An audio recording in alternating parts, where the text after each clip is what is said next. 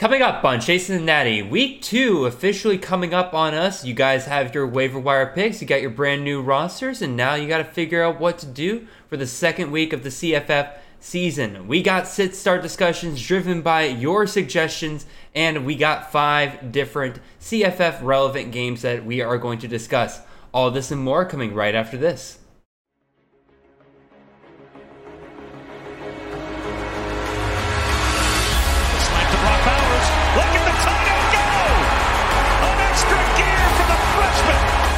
Zappy looking to Jared Stearns, who makes the catch and scores. What a burst! Trayvon Henderson, as advertised, touchdown Buckeyes! This is Chasing the Natty, a college fantasy football podcast.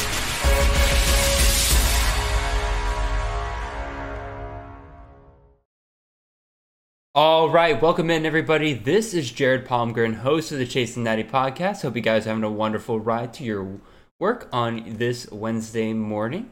It has been a very tiring day for me. I've been on the go pretty much this entire day. And across from me is our wonderful co-host for our preview segments for the Chasing Natty this offseason. That is Mr. Chris Moxley. Chris, how are you doing today, sir? I'm doing okay. I'm just happy to have a full slate of football games. Yes. Week 0 was a nice little appetizer. We had the full entree on we had the full entree on Thursday, Friday, Saturday, Sunday, and Monday. It was beautiful. Football every single day, and I won't say it was great football every single day, because again, there were definitely points in the Clemson Georgia Tech games where I was like, what am I watching? And then there's definitely points during the LSU Florida State game where I'm like, what am I watching? Even still, just a great weekend of football all around. Again, Nate and I discussed some of the highlights from this past week and everything. But Chris, what was your favorite game of the weekend, and which one did you enjoy watching the most? Has to be North Carolina App State, right? I mean, that was a really fun game. Just the back and forth was pretty crazy. I also enjoyed Houston UTSA. That game went to double overtime. Caught the end of that while going back and forth between games. There were a lot of good games this weekend too. To be honest, I'm pretty interested to see kind of what we get this week. Yeah, for a weekend filled with a ton of what were supposed to be like cupcake matchups and everything like that, there were just not. I mean, there were a ton of blowouts. Don't get me wrong, but like the games that were supposed to be good were good outside of really maybe Georgia, Oregon, and stuff like that. But like Florida, Utah was awesome. Ohio State, Notre Dame. I mentioned this on the other pod. That to me was like the best good on good football I watched the entire weekend. It felt like a chess match that entire game. That was great. So that's the past. That's week 1. We got to talk about week 2 upcoming here for us, Chris. So really not too much to talk about in the announcement portion. I got my spiel. We'll get to that in a second. But I guess we'll open up the show here real quick with the news that Sam Hartman's back. He has been medically cleared. He will be starting this weekend. If you are like me and you took his over on passing yards for the season, you are rejoicing at this. If you took him at the end of your drafts because everybody's taking him at a discount because we had no idea he was going to come back, you are rejoicing right now. Shout out to Dwight Peoples for picking him up in like the 13th round in the Kings Classic League. That is like, dude got one of the steals of the draft now. Again, if you took that gamble, it has paid off for you here. So, Chris, what are we thinking about Sam Hartman coming back? I had seen at multiple times, kind of when the news broke, that early October was the time point where we thought he might return. Yes. This blows everything out of the water. I'm not going to speculate on the injury until he confirms it himself. But there's been a couple different reports out there that it was just a matter of time of getting cleared rather than recovery. Mm-hmm. And if that is truly the case, I expect him to light up Vanderbilt this week. Yeah. Just dominate them. And the spread in that game is currently 13.5, which is way too low if we get a healthy really? Sam Hartman. When I wrote down that game earlier, it was at -8. So it's already jumped up 5.5 points. I have to imagine it's going to get even fatter than that. Yeah, I think it ends up close to like 17. Oh, my goodness. Currently 13.5. And Yeah, that Sam Hartman's worth at least a touchdown, in my opinion. So I agree. That is a major change for that game. But we'll talk more about that game later and everything. Again, massive news. A guy who was going as the QB4, QB5 range before his injury announcement, all of a sudden, right before the season, gets a huge discount because, again, we have no idea who's going to come back. We knew that there was going to be some kind of checkup that was going to give us how long he was going to be out. It was going to come a couple weeks after he made the announcement that he was stepping away from football for a time.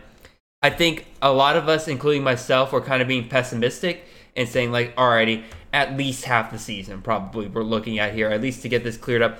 We got that checkup. Apparently he's clear to go. I would recommend keeping an eye on it still, because this sounds like, again, I'm not speculating too much, but it could be something that flares up later. Even so, like, if you have Sam Hartman, or if you took Mitch Griffiths, it wasn't really that bad. But even so, like, if you took Sam Hartman, you're rejoicing greatly right now. So, again, not too much really to say about that. That's just great news all around, and you're happy about it in the CFF world.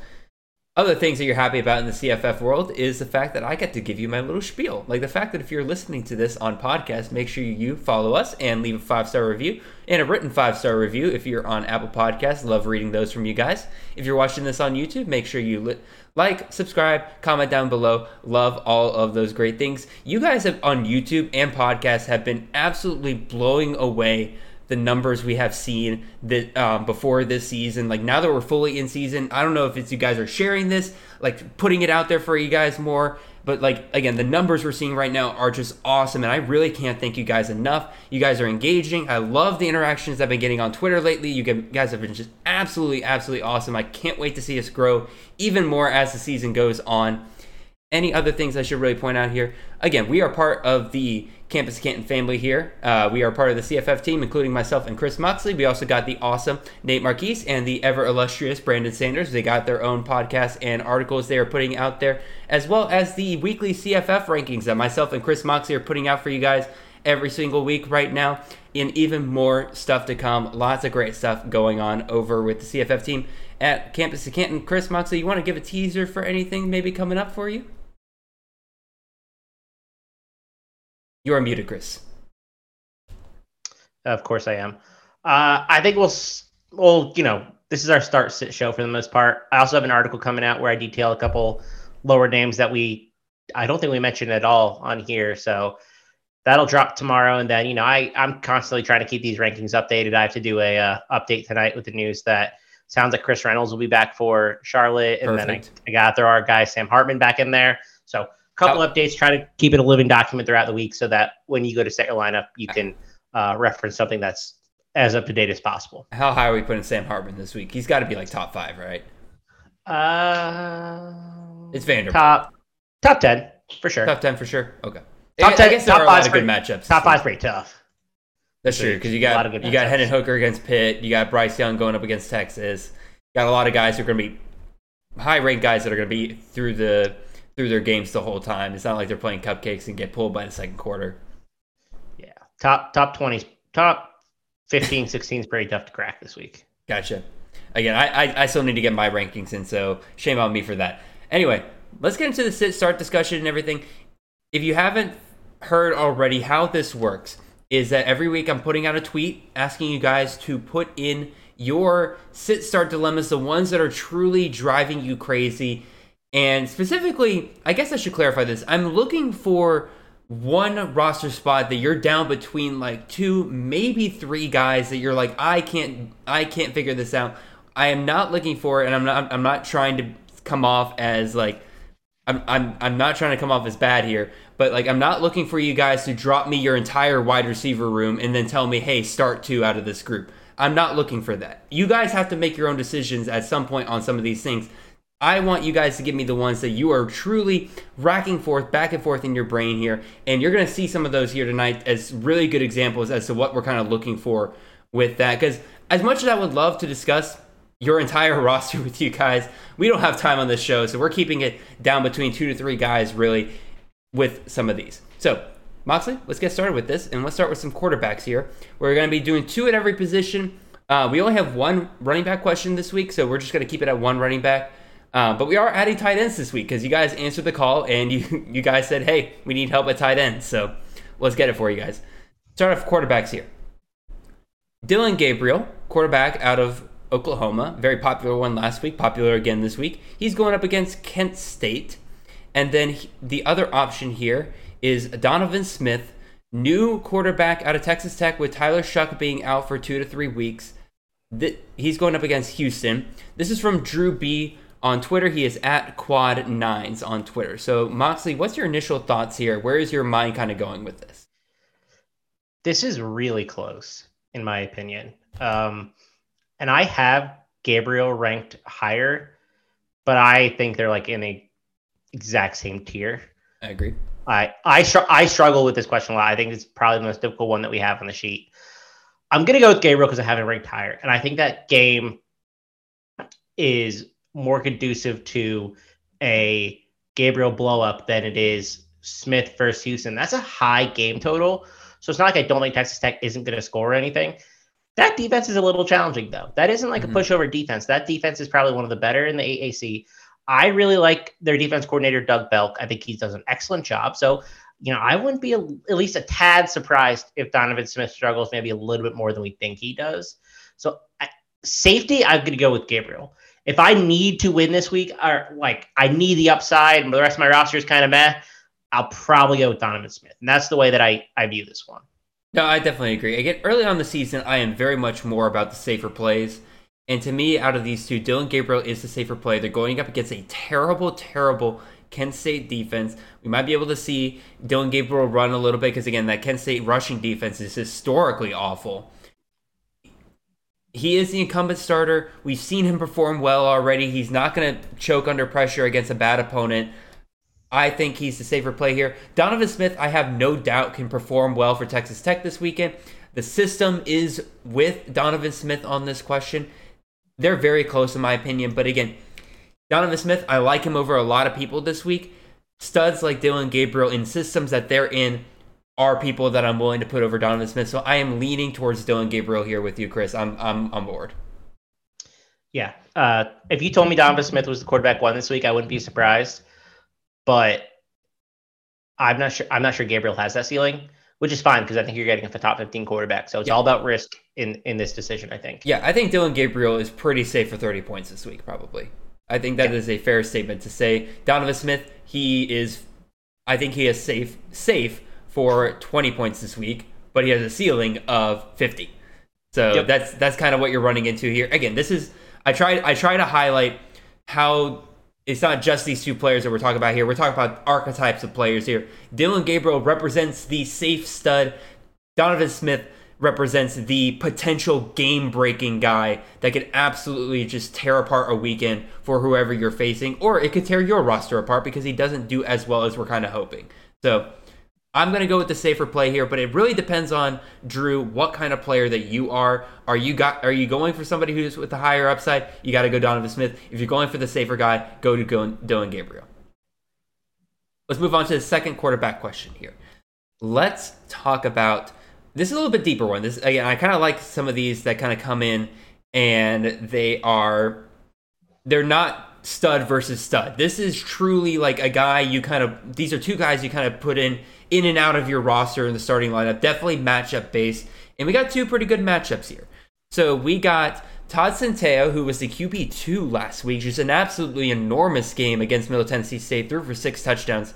Like I said, he's going up against Norfolk State.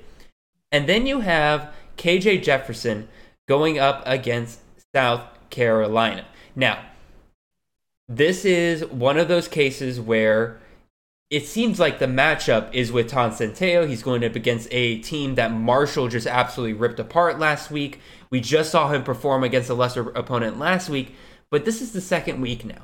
He's had a full game under his belt. Is the coaching staff a little bit more willing to pull him early, especially against an FCS opponent, if the game gets out of hand early, versus KJ Jefferson is going up against what we expect to be a pretty decent South Carolina team. He'll be in the entire game, and he has that dual threat ability that'll make him fantasy relevant so long as he plays a full game.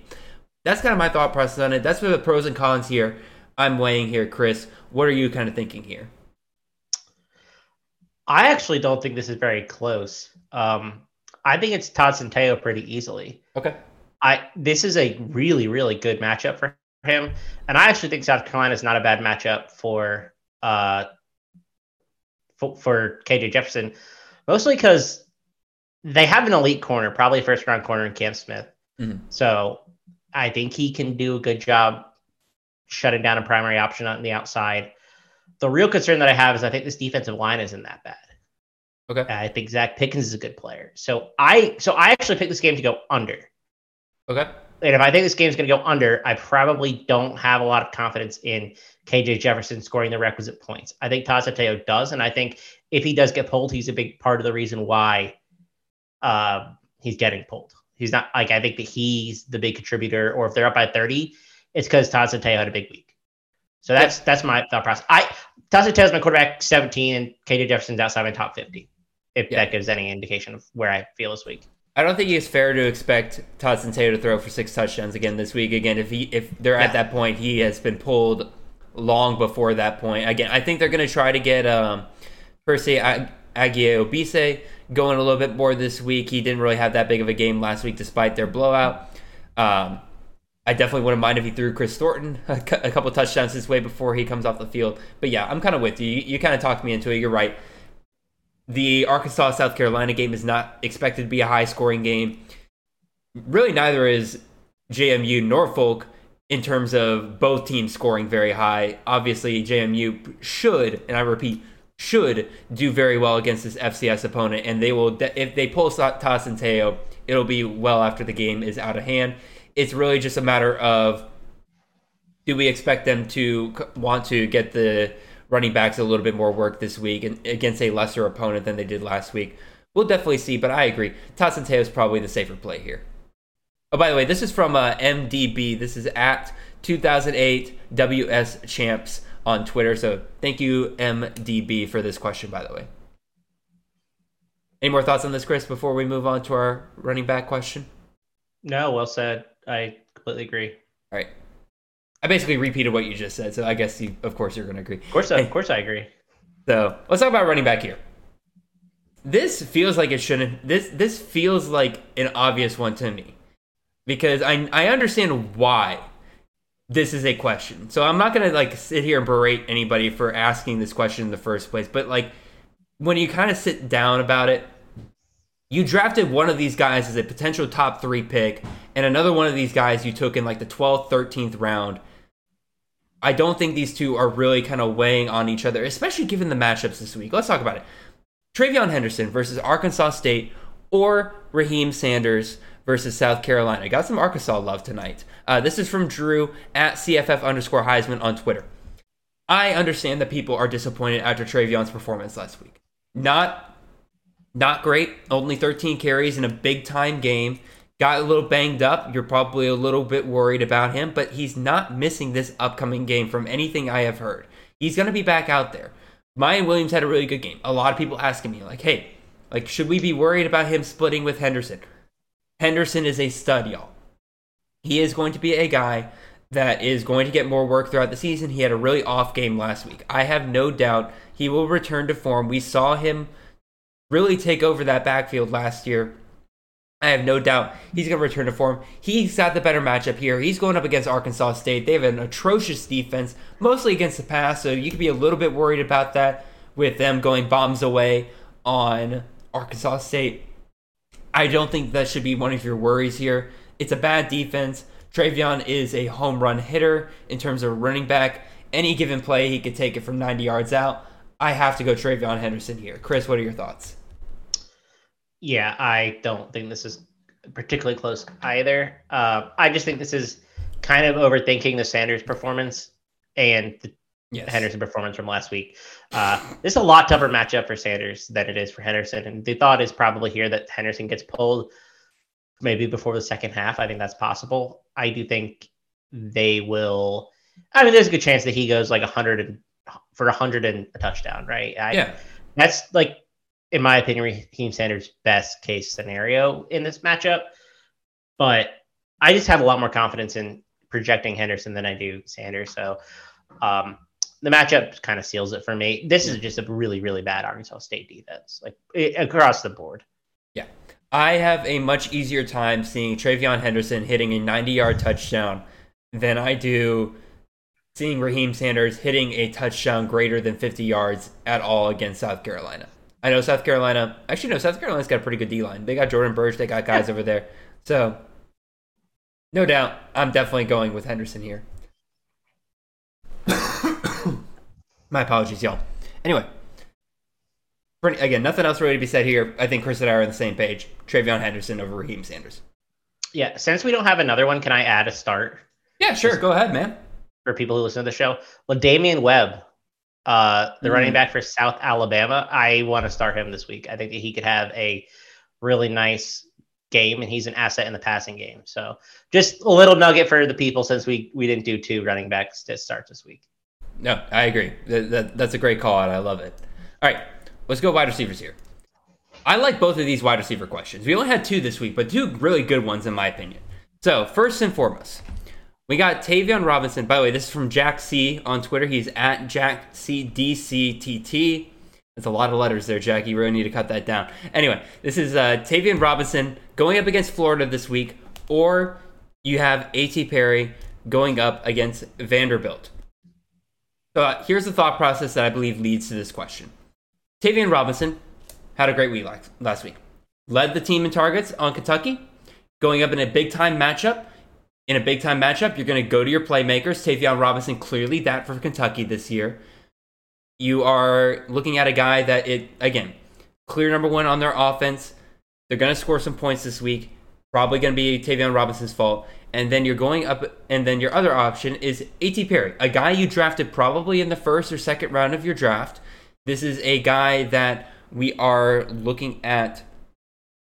We were thinking was going to be the number 1 wide receiver this week, but then he has a rough week last week. As a lot of elite receivers had rough weeks last week. A.T. Perry is definitely one of them. 3rd on the team in targets. I believe somebody said that it was 17 minutes into the game before he even got a target. So again, I understand the concern here. But the good news is, and this question was asked before the news today about Sam Hartman, but Sam Hartman is back. And we know that Sam Hartman and A.T. Perry have a connection. If Sam Hartman was not coming back, this would be a little bit closer in my opinion, but I think we see A.T. Perry return to form this week with Sam Hartman going up against a tougher opponent than VMI. And I think that, again, I know it's Vanderbilt. It's a relative tougher opponent. I think we see A.T. Perry return to form this week. I would roll with him because I don't think we're going to see another week where Donovan Green and Taylor Moore are both ahead of A.T. Perry in targets. That just doesn't feel right. What do you think, Chris? Yeah, this question was asked before the Sam Hartman returning news, and so it was a much closer conversation in my opinion. I think that A.T. Perry should be ranked as a top 5 receiver this week, and I don't have Tavion Robinson there. I will probably rank him top 5, just looking at who else I have there. Where do I don't even know if I have Tavion Robinson in my top 30. I don't. I have him 31. Okay. So that's kind of, I don't think this is a great matchup against Florida. So Perry just feels a lot safer and also has a higher ceiling. I'm rolling with the guy that we drafted in the back end of the first, early second for the most part. Again, common theme here tonight. A lot of studs disappointed week 1, and people are kind of overthinking the next week in terms of who they should play. And I get it. Tavion Robinson had great volume last week. I don't blame you for I don't blame you for considering benching A.T. Perry here and putting Tavion Robinson in as a safer target volume play. My thing is, I think A.T. Perry returns to form this week, especially now that he has his quarterback back. I don't think there's any problem with A.T. Perry starting in your lineup. If he busts again this week, you can look directly at me, you can DM me and say, hey, you cost me my game this week, and I'll be like, logic was sound, because everything's pointing to A.T. Perry having a much better week this week. Trust the process. Trust the process. All right, let's talk about our second wide receiver question here. This comes from Dan at ATL Dan on Twitter. He asks, Bryce Ford Wheaton versus Kansas or Jaron Bradley versus Houston? I'll be real. This is a tough one in terms of both of these guys' upside. The volume, in my opinion, lies with Bryce Ford-Wheaton. Dude had 16 targets last week versus Jaron Bradley, I believe, did not even hit 10 last week. But granted, Jaron Bradley plays in the Zach Kittley offense. They're going up against a big-time opponent. I could see both of these guys having huge weeks, but I think I'm actually leaning towards Bryce Ford-Wheaton here a little bit. Chris, where are you going with this one? I actually lean towards Bradley here. Okay. Finally, some debate. I don't think that the game script really helps Wheaton all that much. They were dogs to Pitt 7.5, I think, at kickoff. Okay. They're I don't know what it's actually gone to, but they're at least 13 to 15 point favorites currently against Kansas. So I would be surprised if they had to pass that much, which definitely hurts his upside. Like, they had to pass that whole game versus Pitt. It ain't happening this week against Kansas. That's fair. This game for Bradley is pretty close to a pick 'em, and he was the wide receiver 1 for Texas Tech last week. Like, he operated most targets, most snaps, most routes run, I believe. So I have no problem playing him in this matchup. I have him ranked wide receiver 15. I feel pretty confident in rolling him back out there. I'm not worried about this. Like, listen, I like Fungi.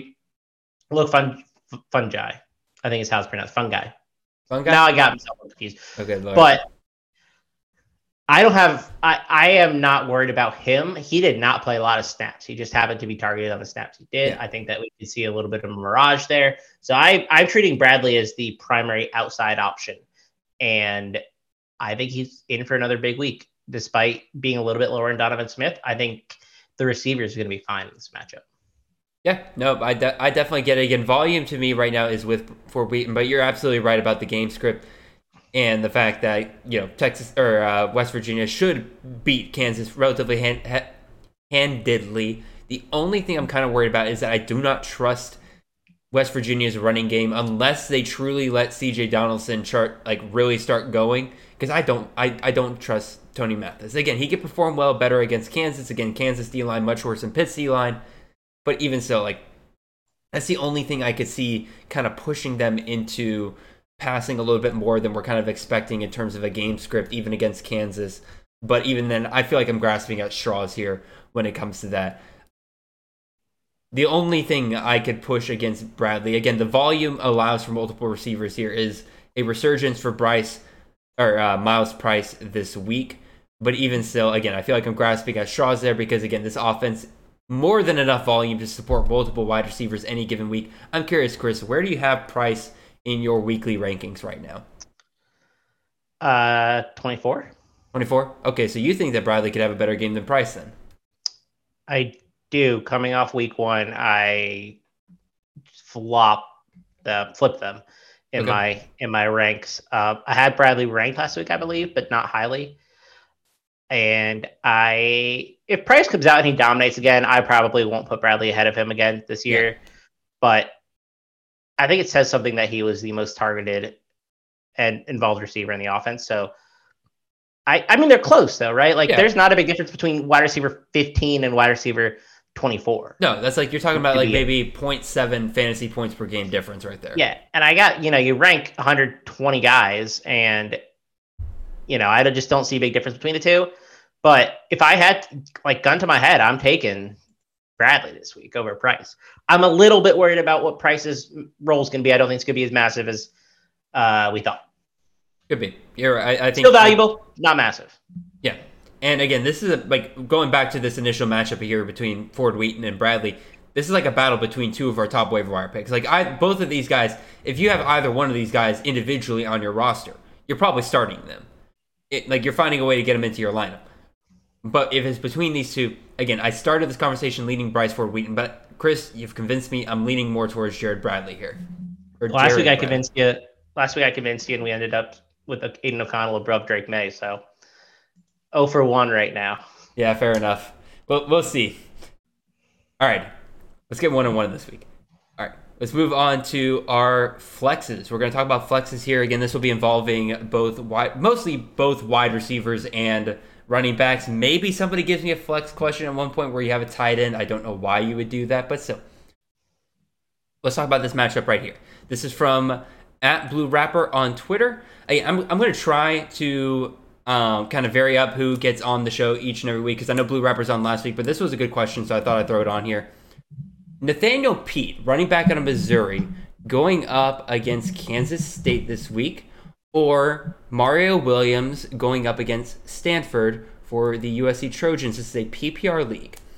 Nathaniel Pete last week technically started the game RB3. A lot of us understand that probably had to do with his health more than anything else, and even starting as the RB3, had the best day among the Mizzou running backs. Seemed to indicate that he is more than ready to probably take over this backfield sooner rather than later. Do we see that this week against Kansas State, who is not the worst defense you could play against, but definitely not one of the better ones? And so we've seen the Mizzou top running back do very well in the past. Do we think Nathaniel Pete takes over that role week 1 versus Mario Williams, extremely explosive offense, going up against Stanford, probably going to dominate this game for the most part, probably going to score a lot of points on offense. Remains to be seen how many points they allow Stanford to score. But they're like Caleb Williams, all of them, they're going to score a lot of points this week. Does Mario Williams get involved this week? He did not get involved a ton last week in their blowout over Rice. So Chris Moxley, which one of these guys are you leaning towards? Again, just a reminder, this is a PPR league. This is a really tough one. Because I don't have a lot of confidence starting either guy, if I'm being totally honest. Yeah. I have questions about what both of their roles look like. I do think Pete is probably going to be the RB1. How much that matters this week, I don't really know. I think Kansas State has a pretty good defensive line. They at least have a player who I think is going to be a top 20, 25 pick. At defensive edge, so that worries me a little bit. Yep. But I don't know what Mario Williams' role is going to be either. I think that this game, the spread's only 8. It probably stays close. The other problem is Kansas State plays really, really slow, and they did last week too. I thought that might change with Klein under at offense coordinator, but it didn't. They played incredibly slow once again. So I'll go with Mario Williams, but I don't feel great about it. Like I think this is pretty darn close. I'm going to go with the guy who's probably going to touch the ball more, and that's going to be Nathaniel Pete. If he truly takes over as the RB1, I'll admit, this is a home run play. Like I'm swinging for a home run here with Nathaniel Pete. Truly the RB1 in this case, you want the Mizzou RB1. He's going to get plenty of touches. He is good out of the backfield. We know Mizzou is not shy about passing to their running backs. It's a PPR league, so he's going to benefit from that. That's kind of where I'm leaning more towards here. It's just a pure volume with the running back here, and he's a receiving running back. I mentioned this last week. That's where my bias is probably going to go towards in these scenarios where it's two close guys. I'm going to go with the receiving running back in a PPR league over a wide receiver who I'm not feeling that great about. Does that make sense? Makes sense to me. I have no strong play. Listen to Jared here. I just don't have confidence, and he sounds way more confident than I do. So there you go. Again, that was Blue Rapper on Twitter. Let's hit up another flex question here. This one comes from our good friend Mitch Hart at Aceholes Rule on Twitter. Once again, okay, I was going to say this is another case of a stud underperforming, but no, we got two guys who underperformed here last week. But there's a big difference between the two. One of them was a likely second round pick. The other one was somebody you probably picked up in like the 9th, 10th round. Both underperformed. And you're asking me now to compare the two? I'm going to go with the guy with a bigger upside here. The question is, Quentin Johnson going up against Tarleton State this week, or Tay McWilliams going up against BYU. This is a non-PPR league. I am typically going in these scenarios going to go towards the running back in a non-PPR because they're just going to get more touches. Problem is, I have no idea what is going on with that Baylor backfield right now. They split the carries all over the place last week. Tay McWilliams did not have a great day last week. Granted, again, it's against Albany last week. They're going to get more guys involved. I'm not super confident in knowing exactly what's going to shake out of that Baylor backfield. I do know by the end of this season, Quentin Johnson will be the wide receiver one for TCU. I know they're going to target him a ton. They're going to go for a bounce back week, especially against a very weak opponent. Max Duggan's a lot of things. A quarterback that's going to struggle against Tarleton State is not going to be one of them. Again, do I fear down the road what's going to happen, considering that Chandler Morris was a big disappointment last week? Yes, but this week, no. Quentin Johnson is going to be my guy here. I absolutely think you should start him well over Tay McWilliams. Take a chance on your investment. I get it. It was a bust last week. It wasn't great. But guess what? So were a lot of stud receivers you drafted in the first 2 rounds. Take your chance on your guy that you invested a lot of capital in. I have no problem with definitively saying Quentin Johnson here. Chris Moxley, where are you going with this one? I feel the exact same way. I'm going Johnston. This could be a game where he just blows up for the most part. 3 catches, 100 yards. 2 touchdowns. That's the kind of player he is. Tarleton State does not have a single athlete that can keep up with Quentin Johnston. They are going to feed him. Sonny Dykes came out today and said, we need to do a better job of getting Quentin Johnston the ball. Guess who's going to get the ball this week? Quentin Johnston. Yes, sir. And like you said, nobody on Tarleton is going to stop him. And they got to make up for last week, quite frankly. Because then that offensive performance for TCU last week was abysmal. And they got to figure something out. They got to bounce back this week. Oh, look at that. Little cupcake named Tarleton State. They're going to be just fine. Again,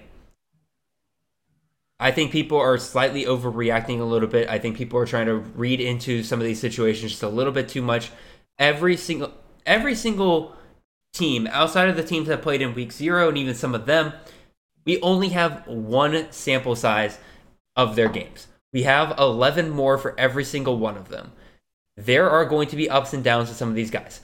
I mentioned this on the show with Nate earlier. I'm going to reiterate here because I think it's a very important point. Jarrett Stearns was an absolute stud last year for CFF. Dude killed every single week except one. The final game of the year, he scored only 4.8 fantasy points. None of these guys are infallible. Some of these guys are going to bust random weeks, and for a lot of them, it just happened to come week 1 last week. Do not overreact with your rosters right now. Take some time, know the capital you invested in, the draft capital you invested in some of these guys, and give them a chance. Nothing else really to say there. Any response to that, Chris? No, just don't overthink it. Yeah. Just don't. You don't have to. Nobody's in your ear telling you to sit your studs. Just start them, and we could reevaluate after 2 weeks, 3 weeks, but we're not at that point. I agree, 100%. All right, let's talk about some of these tight ends. We got tight end questions this week. You guys answered the call. Literally, I had 3 different people who were like, oh, since nobody's asking tight end questions, I'll ask a tight end questions. Unfortunately, now all of you are asking tight end questions. So we can only pick 2 for this week. This one comes from Blake Welch at WelchWB35 on Twitter. He is asking Payne Durham versus Indiana State or Zach Kuntz versus East Carolina. Again, tight end's much harder to project week to week because it's just a very volatile position regardless. But once again, we have a guy who you drafted in the probably 4th, 5th round if you took him versus a guy that you drafted in the 9th, 10th round. One of them had a better week last week than the other. Again, neither had great weeks. But even so, Zach Kuntz definitely underperformed compared to where we expected. I believe he only had 2 catches for 12 yards last week. Not great. He is going up against East Carolina this week. Payne Durham going up against Indiana State. I have a way I'm feeling on this just based on what I've said before when it comes to this. But Chris Moxley, you're the tight end guy, really. Where are you going with this? I think I'm going to go with... Oh, man, this is tough, too, because Kuntz had 9 targets. Payne Durham had 8. They're obviously both really involved in their respective offenses. I'm going to go with Kuntz.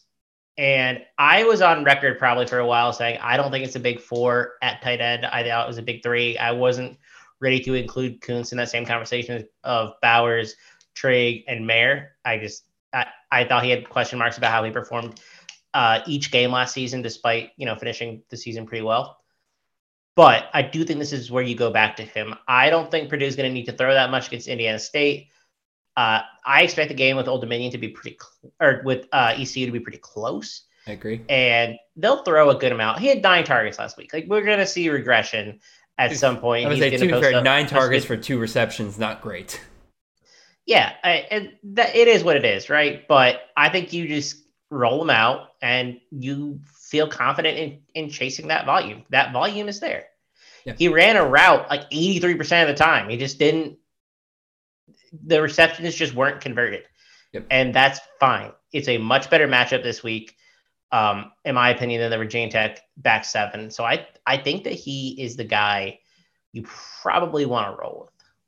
Yeah, that's the kind of the way I'm leaning to. Again, I was playing a little devil's advocate there with the receptions and everything, but that's kind of where I'm leaning with this as well. Again, one of these guys you invested a little bit more capital in. You're going to give Coons just a little bit more patience than you would Payne Durham. If he doesn't work out for this week, I think Payne Durham's a great guy to have on your bench. You start flipping him in there for your starters, and then you move on from Coons after that.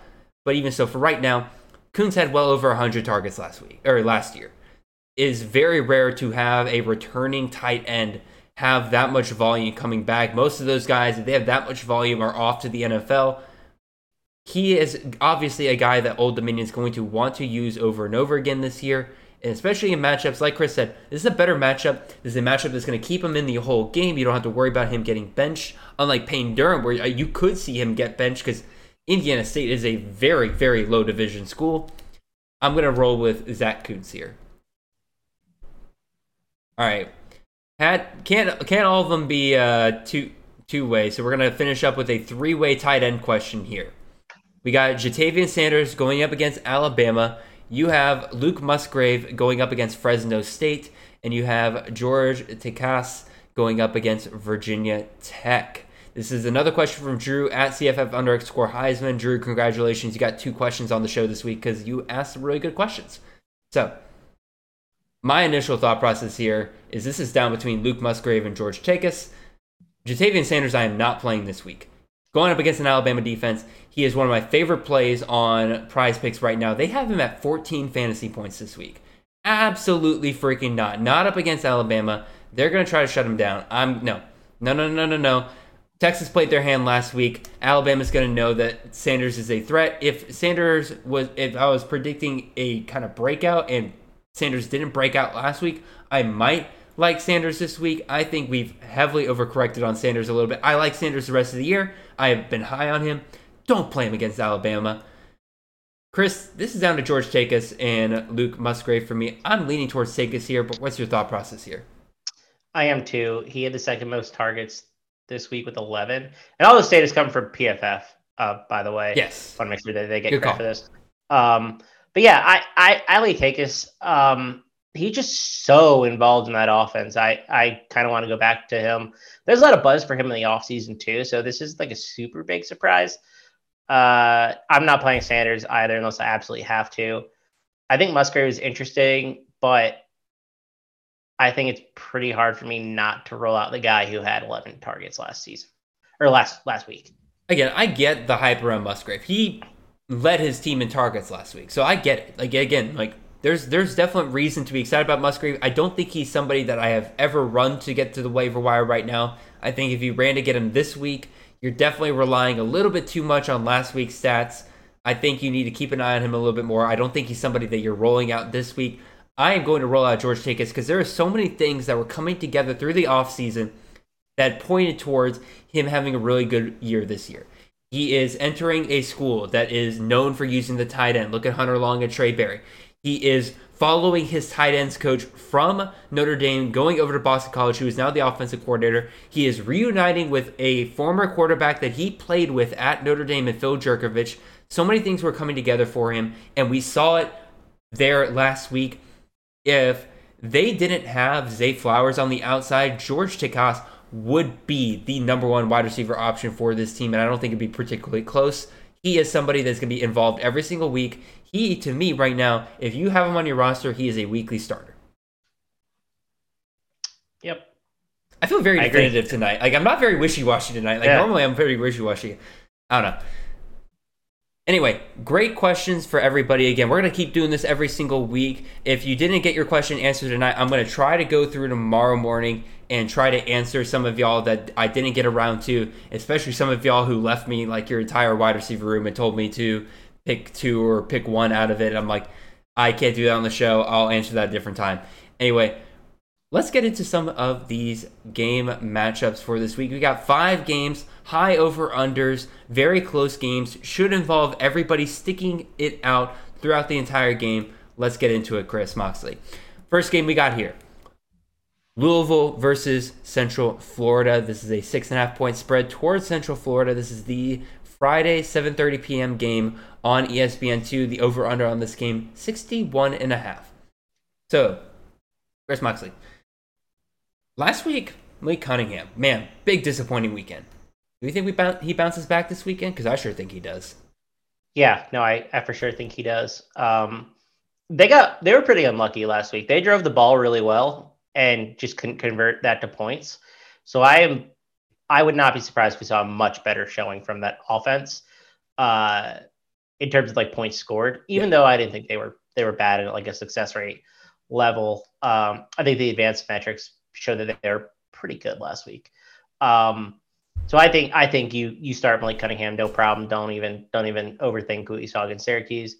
I think you start Tyler Hudson, his receiver, who had a big game week 1. I think he could very well be in it for a big game this week. Again, I think the total's still going up too. 61.5 now. I saw it like 62 before we logged on. So a couple places, it's going up. So this is going to be a high scoring game. I think he's a big beneficiary as well.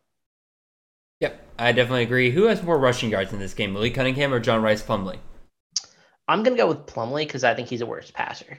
I think I'll have to use his legs more. Although I don't think either are like particularly great passers. Yeah, that's at least my thought. UCF looked good. He looked really good last week for UCF.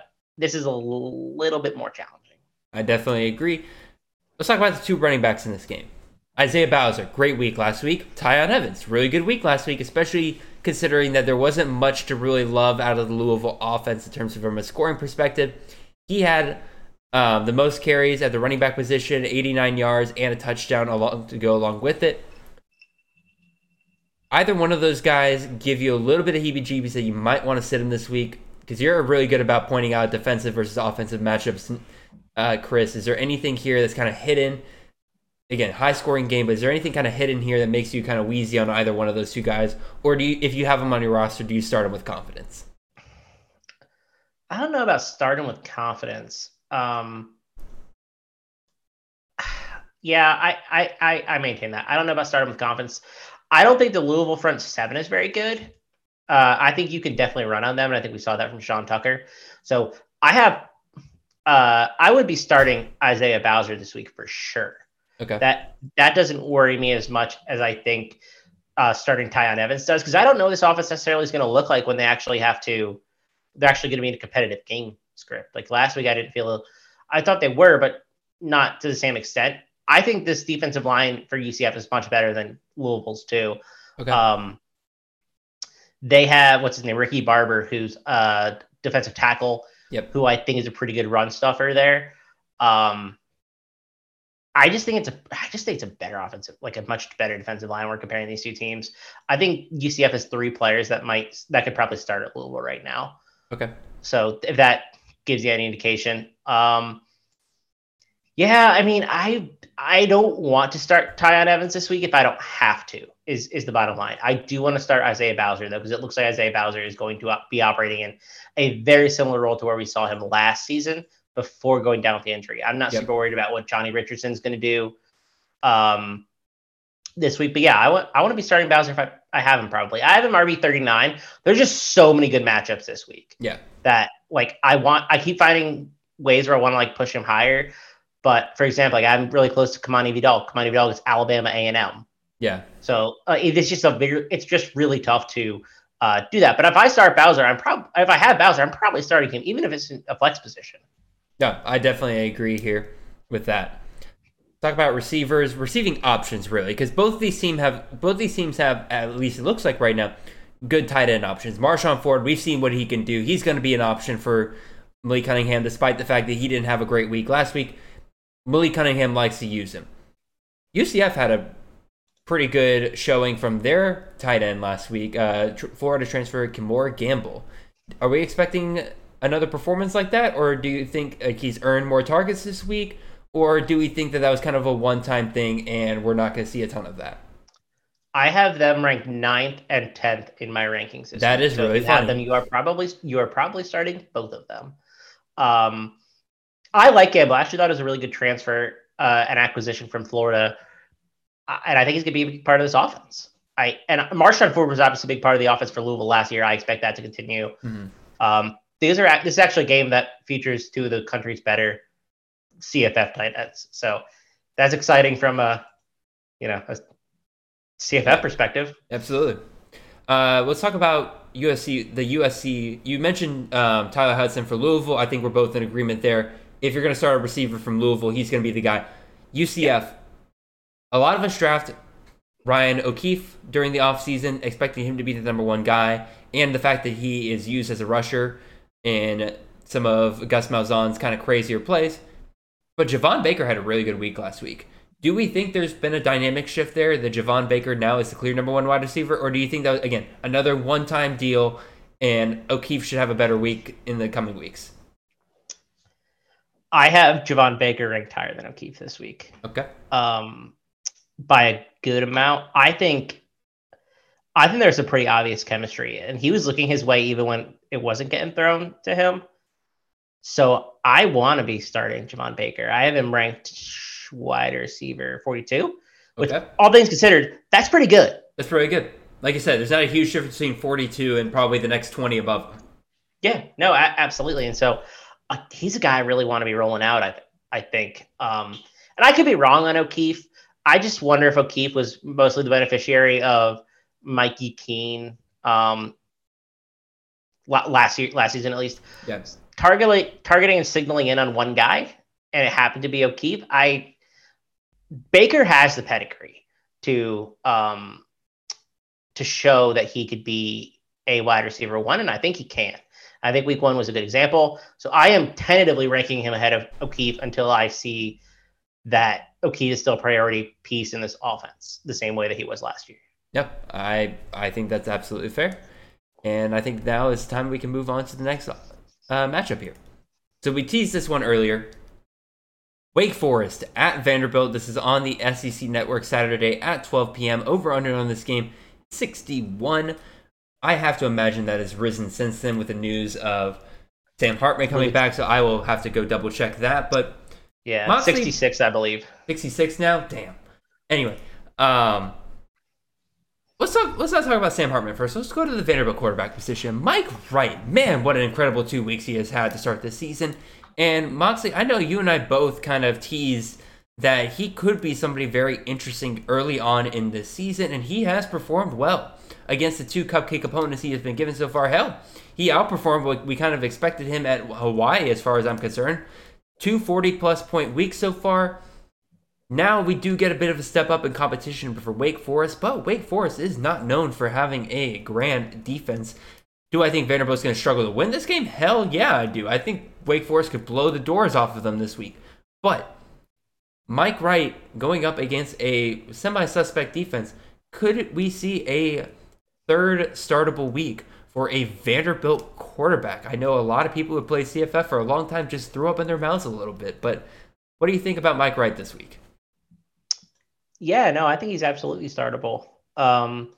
Like you said, Wake isn't really known for their defense, and I don't think that their defense is anything to write home about this season either. Maybe it's a little bit better than usual, but not anything I'm scared of personally.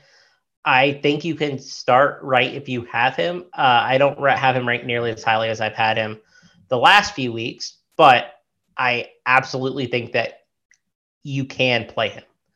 I have him ranked QB 11. That was before the news came out that Hartman was gonna sit. So my logic in that, or is gonna play. So my logic in that was that, hey, it's gonna be close, which means that he can rush a lot more than he has to pass, and I still am not sold on him as a passer. Mm-hmm. So that kind of changes the trajectory a little bit of game script wise, so I'll probably move him down.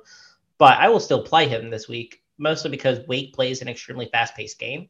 Yep. So there's opportunities to get the ball back if you're Vanderbilt quite often.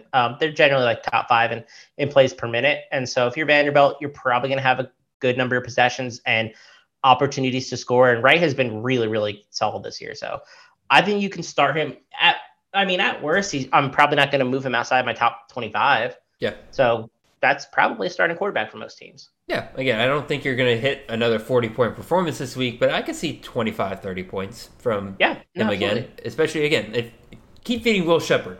Will Sheppard is like one of my bright spots on my terrible dynasty roster right now. I picked him up for free, and I'm like, you know what? Like, let's see what happens between him and Mike Wright, and he has looked Will Sheppard's way every single time. I guess that's a great transition over to the wide receivers in this game. Will Sheppard for Vanderbilt. On the Wake Forest side, 3 great options. You got A.T. Perry, you got Donovan Green, you got Taylor Morin.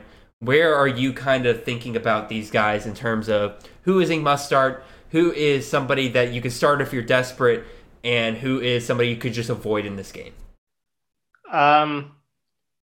If you're desperate, you could start Taylor Morin. If you're in a deep league, you could start Donovan Green. I think A.T. Perry is a must start. And I think you can start tight end Blake Whiteheart for Wake Forest if you're kind of down and really need a guy this week. He was involved. He's been on the team for a little while. He has a little bit of experience in the system. He's running as a primary pass catching tight end. I mean, he's a guy that if you're really, really desperate or you're in like a 2 tight end league, you can plug him in.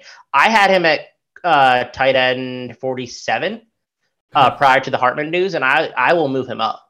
He was ranked for me this week, which tells you that I think that he's not going to be a total 0. But maybe he is. Who knows? It's impossible to predict tight ends anyway. I would say the tight end is definitely one of the worst positions to try to predict week in and week out because you can have a stud, but then all of a sudden, like Brock Bowers last year drove not a lot of people nuts because he ended as a tight end 4. But a lot of that was based on him just having monster game after monster game and then disappearing for like 2 to 3 games and then comes back with a monster game. Anyway. Tight end. Gotta love it. Some of the running backs here. Raymond Davis, I have loved. I hated that he got injured last year. He's looking better with Vanderbilt this year. And I do think that if they truly get him going, he could have CFF relevance down the stretch, even against some, I'm not going to say against the toughest opponents. Obviously, he plays Georgia this year. But like the lesser opponents of the SEC, when he plays Mizzou, when he plays maybe South Carolina as well, I could see him being relevant in some of those games. He's interesting to me. I also want to point out Mr. Christian Turner. Kenneth Walker, several years, or in 2020, we do not typically love the running back in this system for Wake Forest, but man, Kenneth Walker was awesome because you knew he was going to get some touchdowns week in and week out, despite the fact that he didn't have the volume. It's a very weird kind of backwards mentality to CFF. Typically, you just want the volume, and then any touchdowns that come with it or bonuses that come with it. Kenneth Walker, man, it was like every single week you could count on him getting 2 to 3 touchdowns. Christian Turner got 2 touchdowns last week for Wake Forest. Am I kind of going overboard here to say real quick that he is somebody that we should definitely be keeping an eye on in this game? And if he scores, and if he kind of takes over that Kenneth Walker role of they get near the goal line and they just use him to get in the end zone, somebody we keep an eye on? What do you think, Chris? I would not start him this week. No, if that's I'm mostly throwing this out as a hypothetical for down the season. I think that he mostly got a lot of work because A, it was VMI, and B, I don't think they were throwing in the same at the same rate in neutral game script situations with Mitch Griffiths as they would with Sam Howell, because this is a very pass friendly offense when he plays. So I'm generally speaking very skeptical of what his role looks like long term. And Sam Hartman is a quarterback who likes to run when they're in the 10 zone. Yep. So I mean, I think he had 14 touchdowns last year. Something crazy he overperformed by, but he likes to run it. He likes to run. So I just don't know what his upside is even long term. I think they have some interesting backs on that roster too. So I'm not quite sure that he gets to keep the role throughout the year. Yeah, fair enough. But I do think maybe they found something and they want to keep riding him. So, I mean, keep him on a watch list. Definitely. Hartman scored 11 touchdowns last year, by the way. And again, I briefly brought up Raymond Davis. Any thoughts on him real quick? I would not play him because the spread is 13.5, and it's probably going to end up close to 17. No, this week game script is out of hand here. Yeah, and that's probably going to be the case for a lot of Vanderbilt games. So I need to see him perform in tough matchups before I'm ready to plug him in. And I don't count a game versus Hawaii and Elon as tough matchups. I agree. Yet. Turns out Hawaii's had an incredible defense. They just played two really good offenses. Anyway, let's go on to the next game here. Tennessee versus Pitt. We'll try to get through these a little bit quicker. Tennessee is 6.5 point favorite here. This is on ABC, the Saturday 3:30 game for them. Over under here, 65.5. Obvious studs to start here. Hendon Hooker, Cedric Tillman. Don't even worry about it. Go ahead and start them. The rest of these guys, a lot of decent offensive pieces here. Probably guys that are sitting on your rosters. Guys like Jalen Hyatt, guys like Jabari Small, guys like maybe Keaton Slovis. Maybe you're looking at Kanata Mumfield. You can Rodney Hammond if he comes. I know he was banged up in last week's game. If he comes back for this game, any of those guys kind of reach out to you as players of interest there, Chris? Rodney Hammond, if he plays, I think is worth a start. I don't know if he's even going to be healthy for this matchup or possibly future matchups. He felt like a serious injury at the end, but we haven't heard anything this week. I think you could play Jalen Hyatt in your flex spot if you're looking for someone. I have him ranked this week as well. I think you could play Kanata Mumfield. I think that he kind of separated himself. I thought Jared Wayne looked all right too. He was good. To be honest, I think if you think this game's going to be a shootout, which obviously Vegas does, the secondary options for Pitt are not necessarily bad plays. Slovis is an option if you want to go that way. I'm still banking on Gavin Bartholomew as a tight end. I'm not super discouraged by week one, whatever. It's tight ends. We just said this. Yeah, we just said this. Don't overreact quite yet. But if he's not involved again this week, then I'm going to be a little more concerned. But this is a high implied team total for Pitt that I think you have to be looking at some of their guys to start this week. I agree. Again, Gavin Bartholomew, just an enormous target down near the red zone. Probably going to get involved this week a little bit. But then again, I would have said that last week against West Virginia, and then he just disappeared. I have him ranked as tight end 23. Okay. Which, it's low. I moved him down probably 10 spots from where I had him last week. Yeah. But I think a couple guys moved up, deservedly so. Yeah. So I think you can play him, especially if you waited on tight end. No, I can agree with that. Again, the other name that I kind of mentioned there was Jabari Small going up against Pitt's D-line there. What are we kind of thinking there? Yeah, you can play him. He definitely feels more like a flex option than a... Yeah, the problem that I have with Jabari Small is that this offense wants to throw so early and often that I'm always scared that they're going to get away from him in the game script to the point where you get a game that's like 12 carries for 58 yards and you're not super happy about it. Yeah. They look like they want to get Jalen Wright involved still. It was Ball State, but he was involved last year too. He was. So I just don't know what his role is. I have him ranked RB 53. Okay. So I have him above Raymond Davis, Drew Brock, Titus Swen. If that gives you kind of the range that he's in. Yeah, no, that definitely makes sense. And it doesn't help that Hendon Hooker is going to be an absolute touchdown vulture this year. Yeah, for sure. Dude had 12 yards rushing last week and had 2 touchdowns to go along with it. That absolutely tells you that if they're down near the goal line, he's going to be selfish. He's going to grab that ball and he's going to run it himself. Again, they want to give him a Heisman season this year, and they're going to do their best by getting him as many touchdowns and stats to go along with it. Sorry, Jabari, you're not the important player for Tennessee this year. Yeah. Not excited to start him if I have him. Will if I have to. So, all right. Let's talk about the game for CFF this week, and that is Houston at Texas Tech. 2 wonderful CFF systems that we love so much. You have Zach Kitley's system, of course, over at Texas Tech. A new starting quarterback this week with Tyler Shuck out. You got Donovan Smith, who looked pretty good last week against Murray State. But again, the problem is, it is against Murray State. They're going up against a much better Houston defense here, but this Houston defense gave up quite a bit to UTSA this past week in terms of the passing game. Joshua Cephas, Zachary Franklin, and DeCorian Clark all had their way with Houston's defense last week. Maybe that was a hiccup. Maybe they had some things to work on. They're going to be much better this week. But it tells me there is a little bit of vulnerability, and Vegas obviously believes this will be a high-scoring game. Again, real quick, Texas Tech 3-point favorite here. This is on FS1, 4 p.m. game on Saturday, and it is an over-under 65.5. So clearly they think there's going to be tons and tons of points scored in this game. Not going to be a very defensive game whatsoever. Chris, we already talked about Jaron Bradley and Miles Price. We're going to move on from that. Again, we think they both could have a good week. Donovan Smith, obviously the big question mark here. Again, he performed well against Murray State. Does he perform as well with a step up in competition? Remains to be seen. Clayton Tune had a really good week last week, as well as Nathaniel Dell, and they kind of spread the ball around quite a bit. They didn't really zero in on Dell as much this week. Any other receivers besides Dell at Houston this week that you're kind of interested in? I think you could, in deep leagues, again, is a caveat here. I think you may be able to start Matthew Golden. He's the primary X. I think that he's going to be on the field almost every snap. If this total is what they say it is, ball's got to go somewhere besides Nathaniel Dell.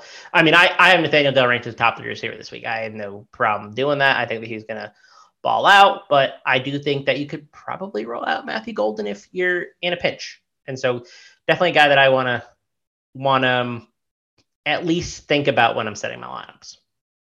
No, definitely. The other question I've had, and again, I'm not saying start this week. I guess I should clarify when I bring some of these players up, because again, I'm asking a little bit down the season line stuff here and everything. Brandon Campbell had a really good week for Houston last week. It looks like he's already overtaken Tejon Henry as the lead back for the season. I thought Tejon Henry was going to be kind of given some seniority role there, and that they would ride him for a little bit. Maybe Campbell takes over down the line. Looks like he's the number 1 back right now. And Alton McCaskill had a really good year for Houston last year, despite the fact that Houston is an offensive system that loves to throw the ball.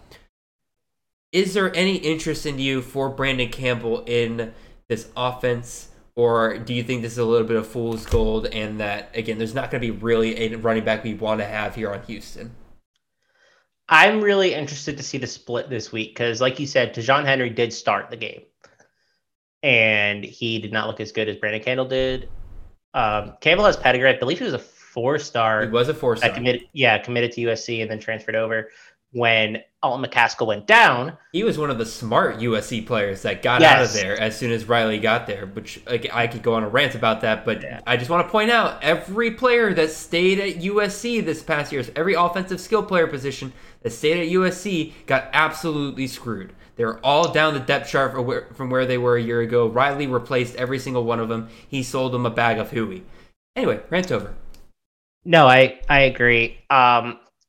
So I think Campbell's probably rostered in most leagues just because he was the presumed RB1.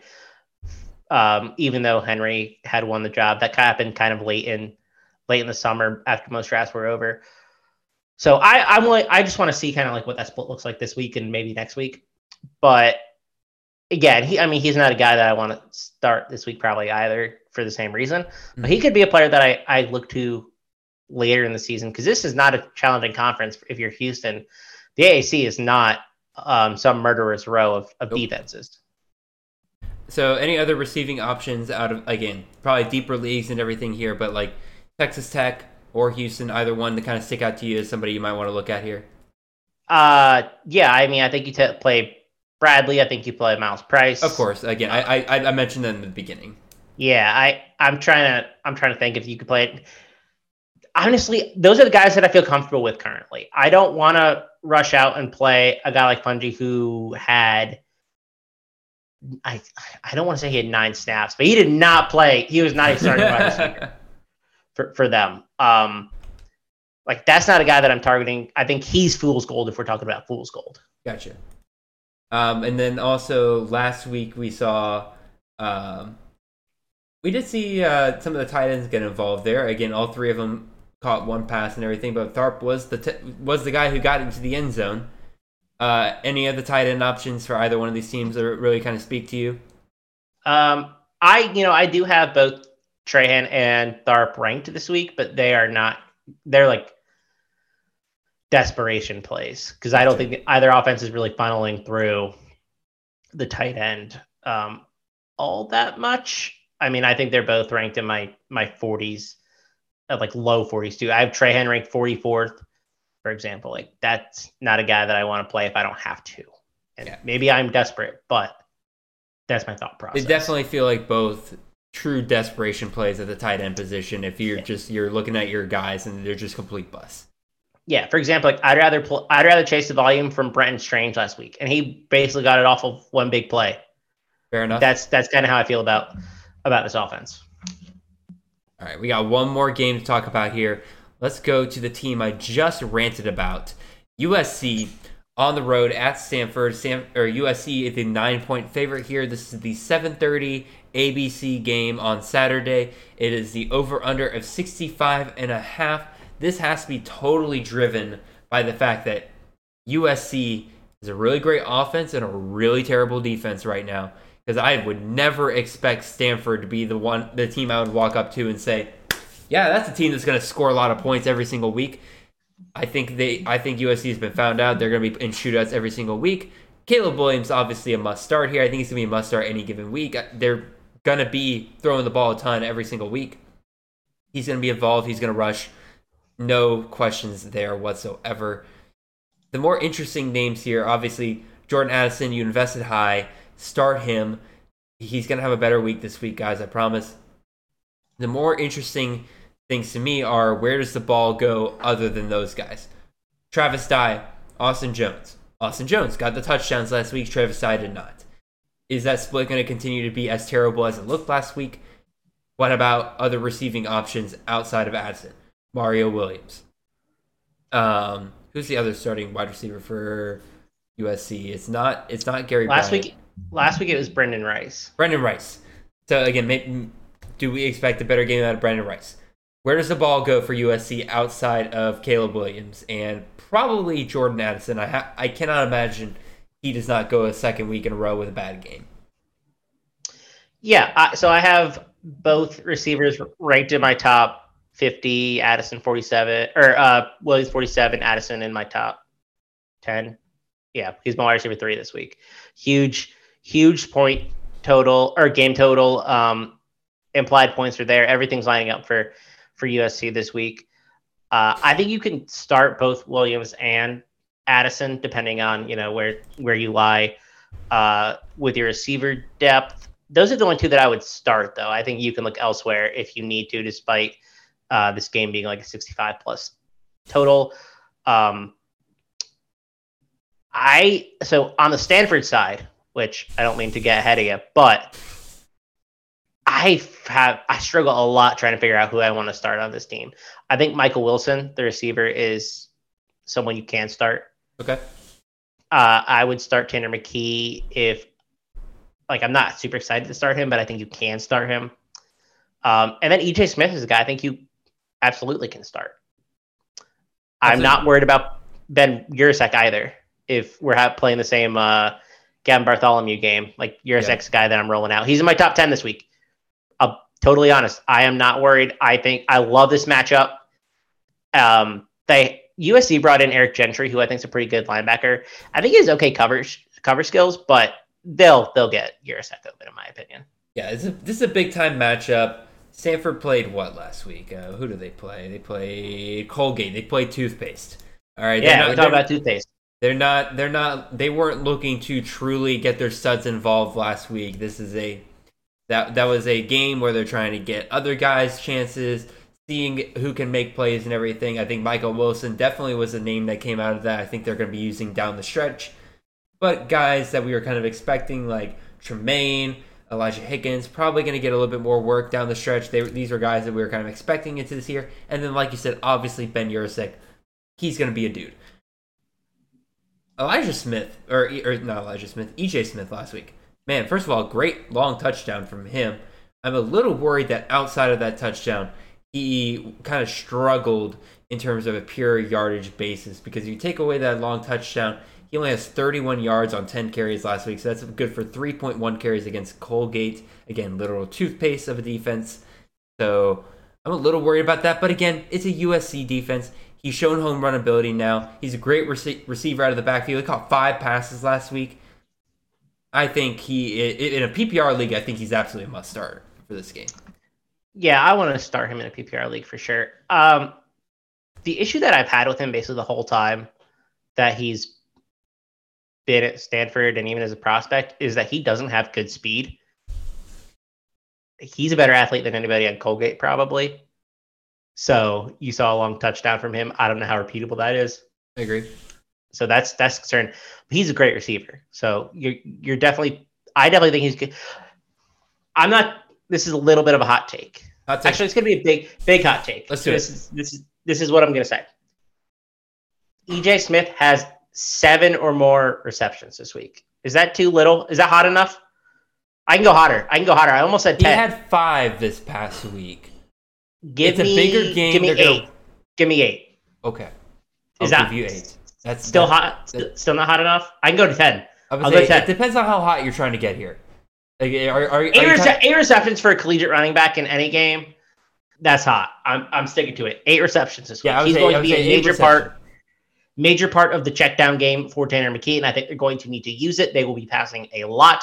High spread, and they are currently 8-point or 9-point underdogs, depending where you look, which means that they will need to be passing. EJ Smith is one of their best receivers. 8+ receptions. Let's do it. All right. I consider that hot enough. Your seat's on fire over there. All right. Love it. That, I think, with that hot take to end it all, I think that'll bring us to the end of our show here. Really appreciate everybody tuning in, guys. Again, we're full into the season now. You guys have been awesome. Really enjoyed the interaction with you guys on Twitter, as well as on YouTube in the comment sections down below. Really appreciate a lot of the kind words you guys have been giving us lately. Like I said earlier in the show, the numbers we are seeing right now in terms of views, in terms of comments, in terms of interactions, in terms of downloads, in terms of all of that has been just absolutely enormous and just honestly bigger than anything already I would have expected out of this year. You guys have responded. Really appreciate you guys sharing us with any of your college football buddies that are out there getting into the CFF team or CFF game for the first time. It has been truly, truly amazing. I feel like I meet somebody new every single week that comes up to me and says, "Hey, really, really enjoy your show." And I'm new to CFF and you guys have helped me out a ton. And so I really appreciate hearing that kind of stuff. Chris Moxley, anything that, I asked you earlier to tease, anything you didn't mention earlier that you want to throw out there for people? No, just pay attention to our content each week. We have a morning show that goes out, talk about all types of college football. We even talk about high school football and kind of who's next, something that Brandon Sanders on our CFF team really likes to pay attention to as well. And check out Better Sports Network. We're going to be on there every Saturday between 8 and 10. It'll be a rotation of a bunch of guys at C2C, but it's a really great opportunity. We're really excited to be partnered with them and, talking football, talking lines before the game and, really, really fun show. So, 8 to 10 every Saturday, and we'll be going live, I think, even in the off season. So year-round show. It'll be a lot of fun.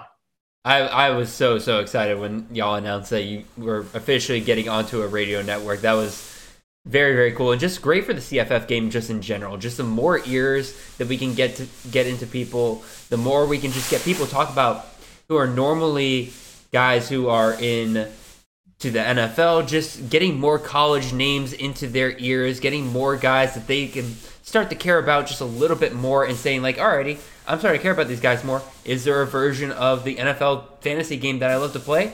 Is there a college version of that? Guess what? There is. We're right here welcoming each and every one of you guys.